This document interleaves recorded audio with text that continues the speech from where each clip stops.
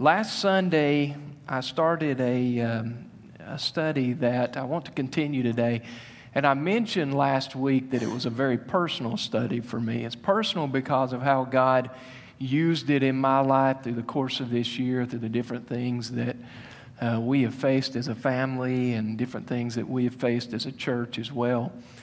God had really taught me a lot. And what we're going to study today, while it's not fully part of that process God used in teaching and instructing me, it was certainly part of the process. When we come to the third point, you're going to see that once again that part gets really personal for me because that's something that God used specifically during this time. Last week we talked about how too many of us are settling for a little when it comes to our relationship with God and what God wants to do in and through our lives when there is so much that God wants to do. We settle for so little. We settle for a little and we miss a lot. I think that's true when things happen, when difficulties come, when problems and sorrows happen in our lives, that all of a sudden we have this crying out to God, and God responds in time, in His time, and He responds to that, and He meets that need, and we embrace that so tightly that we completely ignore what else God's wanting to do. And so instead of continuing to reach out to God, instead of continuing to search for God, we settle for this little bit when there's so much that God has in store. And so we talked about the fact that truly, as believers, as Christians, as children of God, we ought to have that desire to say, I want all God has for me. And the way to accomplish that, we found out last week, was through emptying ourselves of ourselves. I can't be in control of my life. I can't be the one calling the shots. I can't be the one that's using my desires and my will if God's going to be working through me. God doesn't allow there to be dual citizenship here or dual control of my life. It's not the way it works.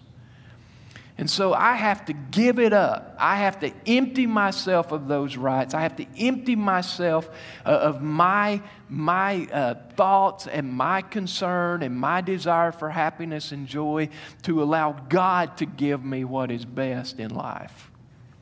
God amazingly knows more about that than I do.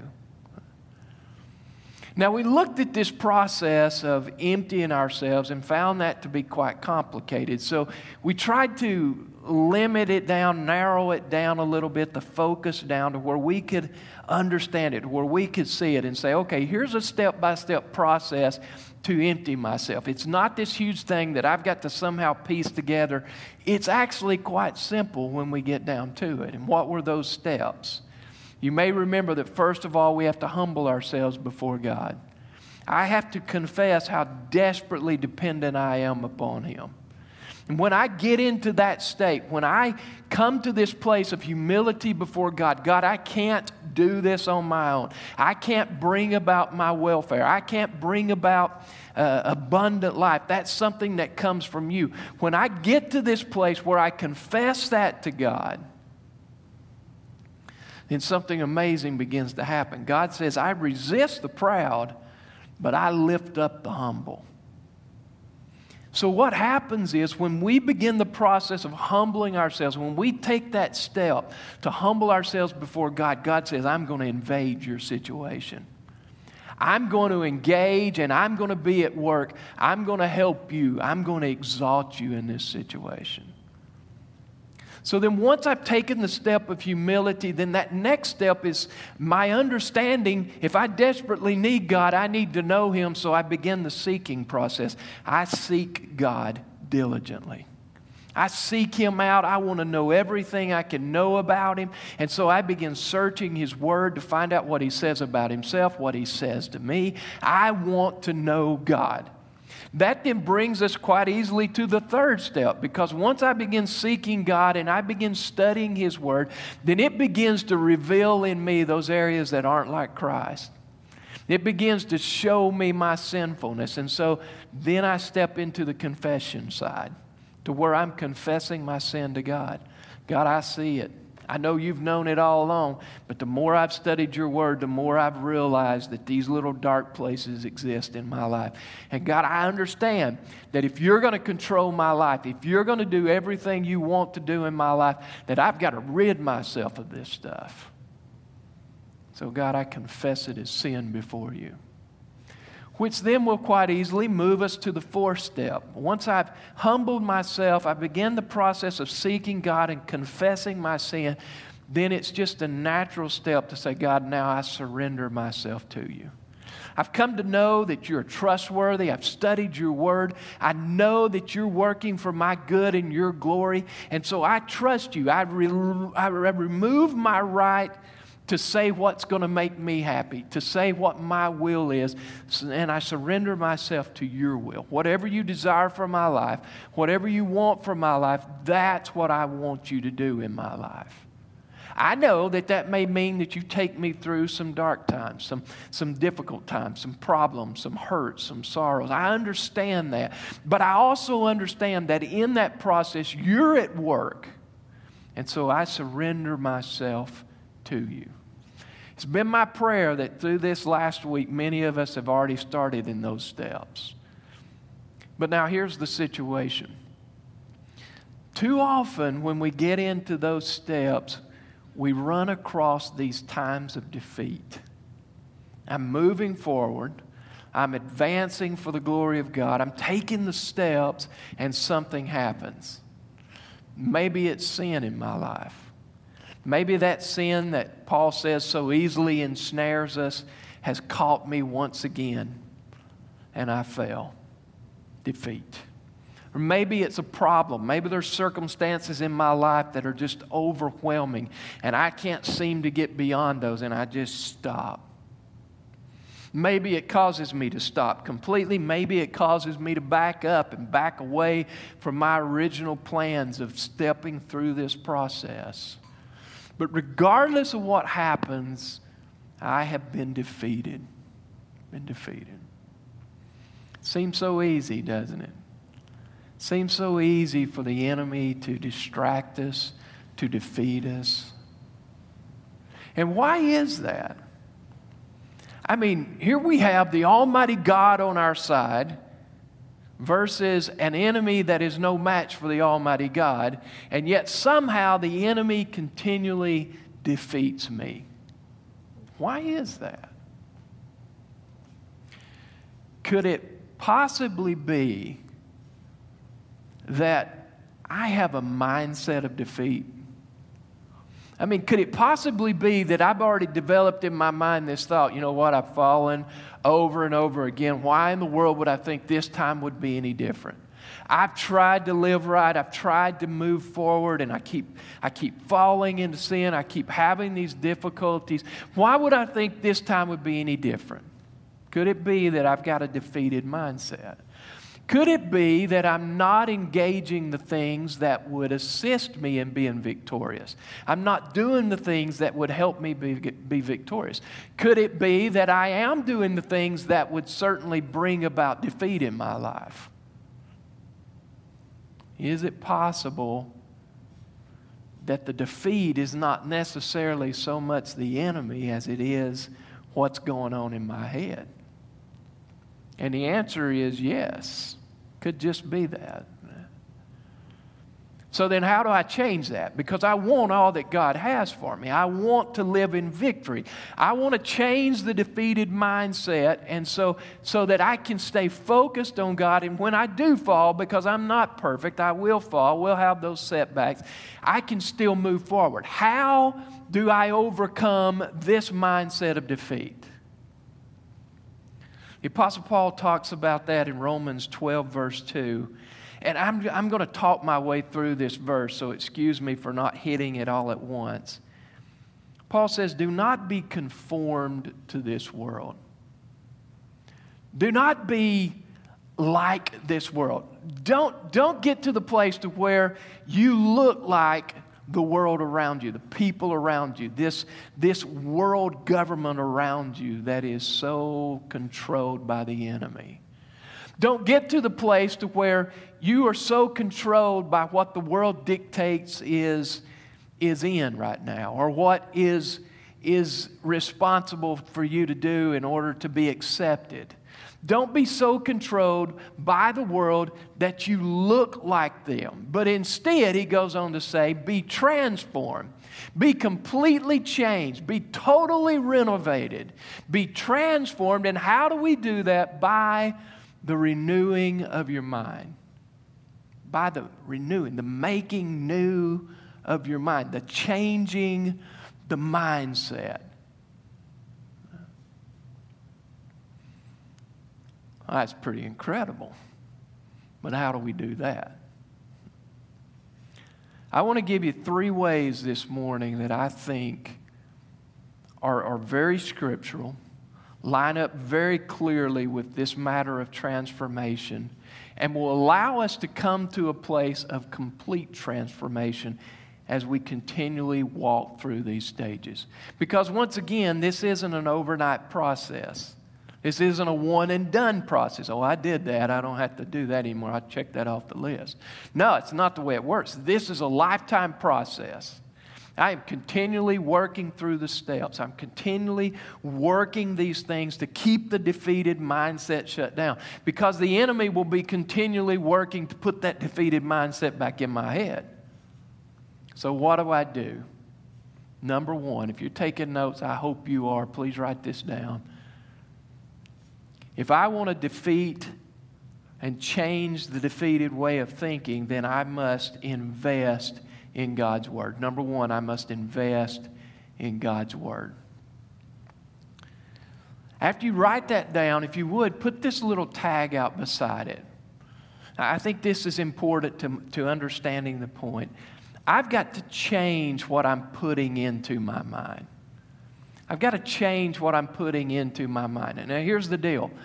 If I'm dumping social media into my mind all day long, and I'm hearing people talk around the office, around the school, and they're giving me their opinion, and all of this negative stuff and all of this garbage is being dumped into my head, if I'm not careful, there will be no wonder I am continually defeated. Because all of that's been dumped into my mind. I've got to balance that out at some point. David said in Psalm 119, verse 11, your word, God, have I hidden in my heart so that I won't sin against you. I put something else into my life besides the negative, besides the garbage, so that I can overcome what the world's telling me. Don't be conformed to the world. Overcome it through the renewing of your mind, making the mind new by putting something else into the thoughts. So if I'm spending 30 minutes in social media, all that's being dumped in, if I don't balance that out with something and eventually get to the place to where it becomes more and more dominant in my life, then the negative's going to control. The garbage is going to control. What the world has to offer is going to control. So what I've got to do, if I'm dumping that stuff in, then I've got to also be putting something in there that's going to be true, something in there that's going to be countering what I'm hearing on this side. I've got to balance it out, or I'm going to continually be drawn to the negative. I'm going to continually be drawn to what the world has to offer. There's got to be a balance in effect. And what the goal is to say, okay, if I spend 30 minutes on social media, then I'm going to spend 5 minutes in God's Word.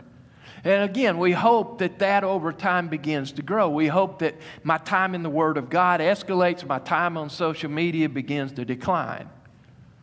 I haven't necessarily seen the declining of social media in my life, even though I'm working through these steps. I haven't seen that to a huge extent yet. I have seen some. But I'm praying that will begin to happen. Why? Because when that happens, when the Word of God becomes more and more influential and the social media and other things become less and less, I win in both places. The less time I spend in social media, the better off I am. The more time I spend in God's Word, the better off I am. I win both places here. So there must be a balancing, an investment of balance, but there must also be an investment of purpose in God's Word. So then I'm not saying, okay, I'm going to spend time in God's Word because it's kind of expected of me. This to me is a spiritual a checklist, and I've got to mark that one. I read 3 chapters today. Or I'm not going to spend time in God's Word so I can be more spiritual than everybody else. No, there's a purpose in this, and the purpose is that I want to know God. I want to know God. I want to learn about God. I want Him to use His Word to grow me and to develop me and equip me. And you can rest assured when we balance this out and when we invest with purpose, you're going to begin to see transformation happen in your life. You're all of a sudden going to be engaging with someone and they're dumping garbage, and you're going to have the truth pop into your head that says, wait a minute, you know what? That's not right. It's not right. You're going to see transformation take place in your life when we invest in God's Word, number one. Number two, if I want to change the defeated way of thinking, then I've got to intervene in people's lives. I've got to intervene in people's lives. I've got to engage other people. Now here's what I'm talking about.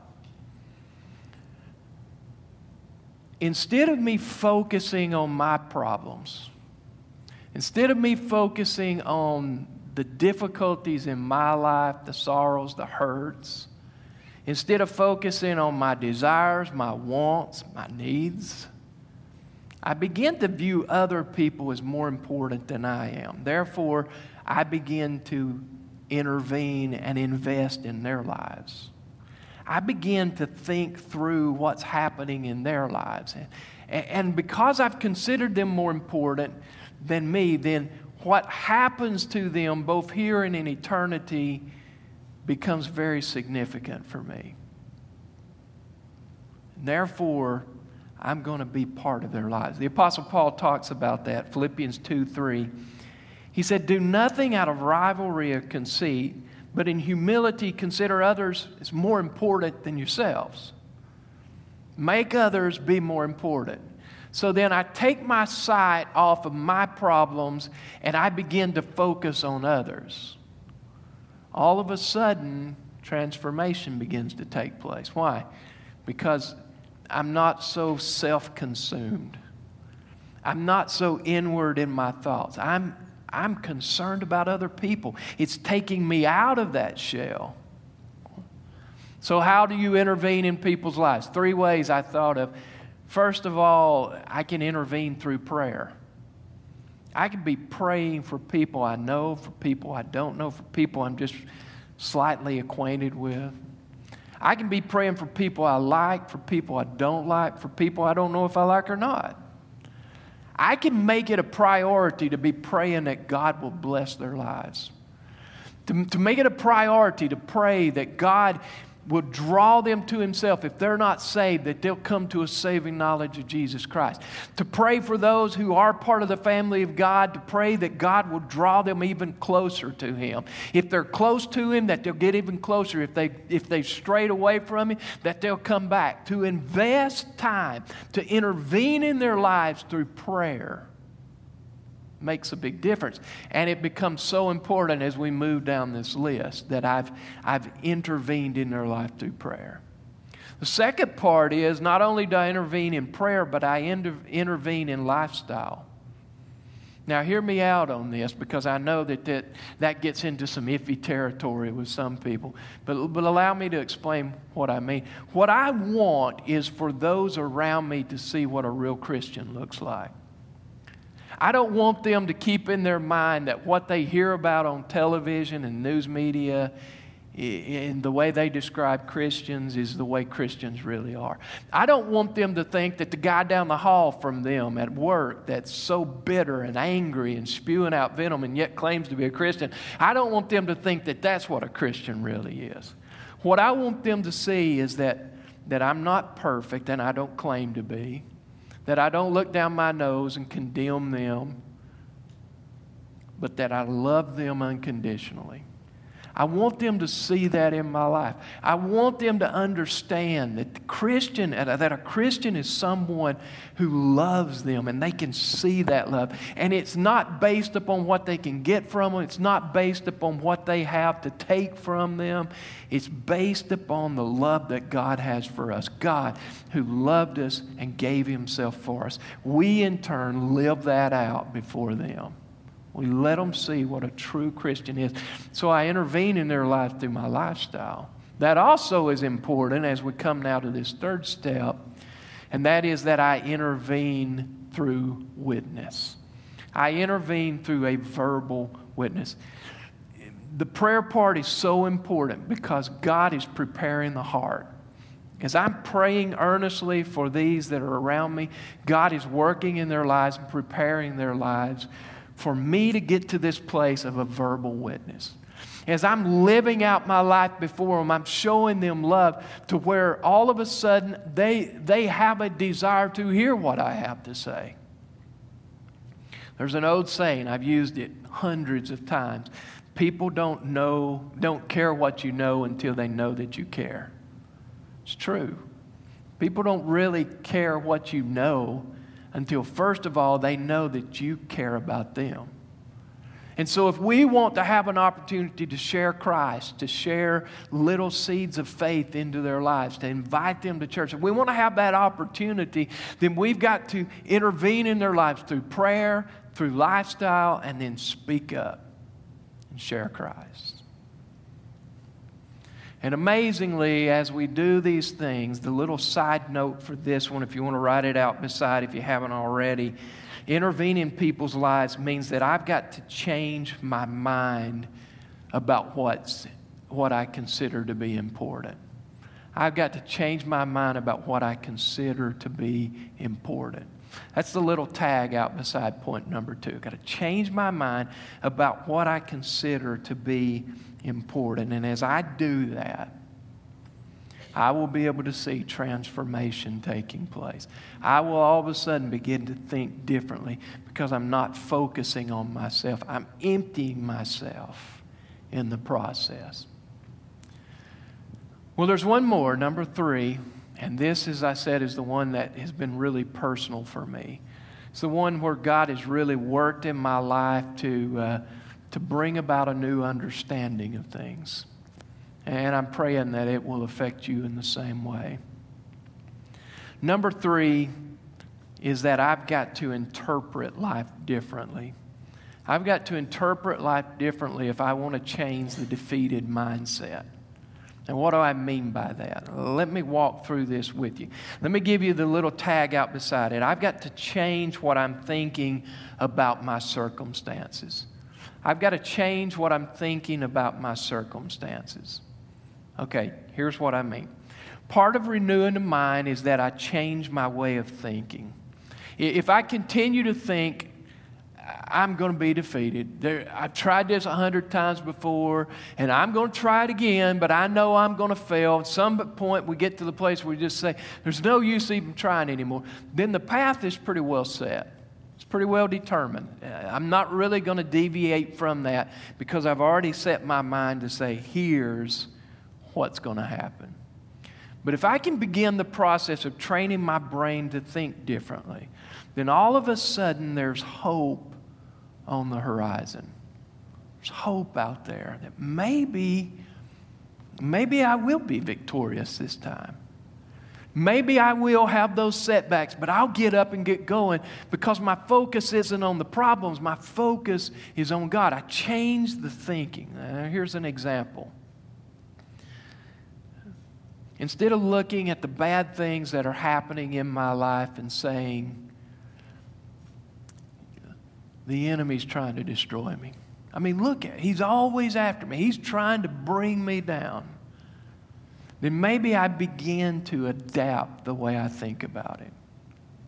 Now, does that mean that that's a negative or an incorrect statement about the enemy? No. Jesus in John 10:10 said, the enemy only comes to steal, kill, and destroy. He's in the destruction business. So we know that that's not a false statement. The devil wants to destroy us, plain and simple. If you say that, you're not lying. Nothing wrong with saying it. But I think it might be better for us to focus not on the first part of that verse, but instead to change our focus to the second part of the verse. And what is that? Jesus said, let me read the full verse, John 10:10. The thief comes only to steal, kill, and destroy. And then he says, here's one side, but I want to show you my side. He said, I came that they may have life and have it more abundantly. I've come to counter what the enemy wants to do. So then the enemy is at work in my life trying to destroy. And he's using every situation, every circumstance that I go through, good, bad, and ugly. He's using them all to bring destruction. And if I want to, I can focus on what he's doing. And I can say the enemy's trying to destroy me. I'll be absolutely right in saying that. I'll be justified according to the Word of God. That's what the enemy does. I can focus on that if I want to, or I can stop and say, but wait a minute.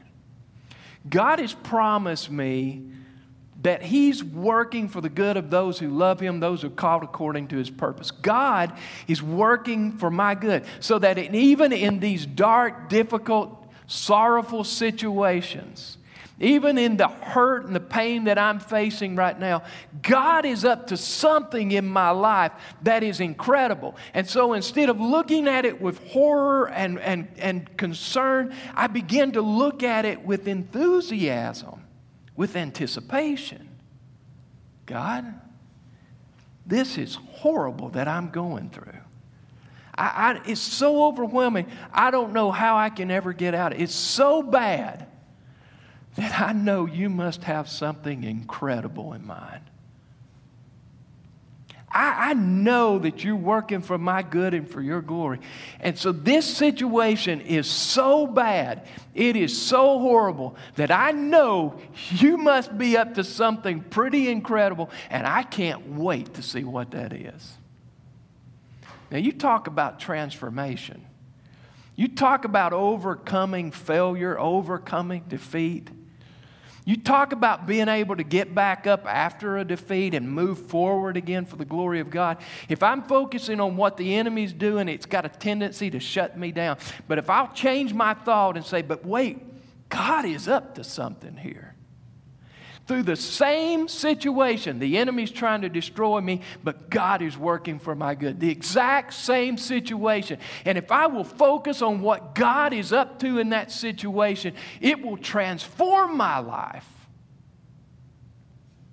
And it will bring about victory in my life, because now there's an anticipation that out of this pain and out of this suffering, something good is about to happen. This past week, Monday and Wednesday, I had the privilege of working with our young adult pastor, Van Ferguson, in family time devotions. And when I asked him to come, Mickey couldn't do it last week. And so when I asked Van if he would come and be part of it, I said, what are you studying right now that we could bring in and help other people see through that experience, through that time you've already spent studying? And he said, well, I'm working with a group of guys right now through the life of Joseph, and I think it would be a good study. I said, that's perfect. I'd already written this study out several weeks back, but it tied in so incredibly well with this study. Here was a guy, a young teenager, that seemed to never get down, never get distracted, never get discouraged. I'm not saying he never did. I'm sure there were times of discouragement in his life. I'm sure there were times when he just wondered, what in the world is going on? But it seems in reading the Scripture that he always focused on something other than his difficulty. He had difficulties, right? If you know the story, you know that this was a guy who had a bunch of older brothers that hated him to the point that they wanted to kill him. But when they decided that maybe there was a better way, they let him off easy by just selling him into slavery. There were times in childhood when my brothers and I would get into little tiffs. Let's just be real. We got into fights. But there was never a question in my mind that they loved me. There was never a question in my mind that maybe somewhere deep-seated in the back of their thoughts they wanted to kill me. I never worried about that. Joseph had brothers that wanted to kill him. Instead, they sold him into slavery. He's hauled off to a country where he probably doesn't even speak the language. And he's sold into slavery, sold to a guy named Potiphar. Potiphar's wife lies about him, and eventually Potiphar takes him and throws him into the dungeon, into prison. He's there for years.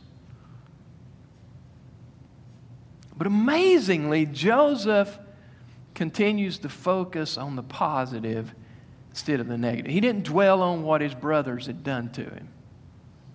I believe that I might have been thinking the whole time, maybe I'll get a chance to see those guys again. They're getting older now. I'm still pretty young. I'll take them one at a time. Maybe Joseph could have been like me and thought, God has now elevated me out of prison. I'm second in command over all of Egypt. I'm going to go find Potiphar and his wife, and I'm going to set the record straight. Now, I'm just human enough that would have been on my mind. Joseph didn't seem to spend his time thinking about what his brothers had done. And the reason I believe that is because when eventually his brothers stood before him, they came for food and they stood before him, and eventually Joseph unveiled who he was. He let them know who he was. They were petrified, scared to death. He's going to kill us. Got every human right to kill us. He's got the ability, second in command. No one except Pharaoh can intervene for us, and Pharaoh doesn't even know we're alive. No one's going to step in and say, don't touch them. No one has the authority or the rights to do that. We're dead. And if not dead, the very best we can hope for is that he's going to make us slaves here in Egypt. And yet Joseph looked at them and he said, guys, what you meant as evil, and there's no other way to describe it. I mean, it's not that you say, well, I think if I sold him into slavery, it would be better for him. He would live a better life as a slave. He wouldn't have to be around the family. He could go on his own. And no, it was evil, pure evil. And so Joseph said, what you intended for evil, God's made it good. God used it for good. Yes, the enemy was working. The enemy was trying to bring destruction. But God was working in that exact same situation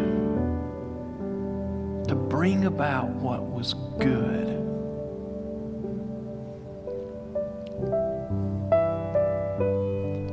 I just wonder if we changed the way we thought about our circumstances, how would we be transformed in our day-to-day living?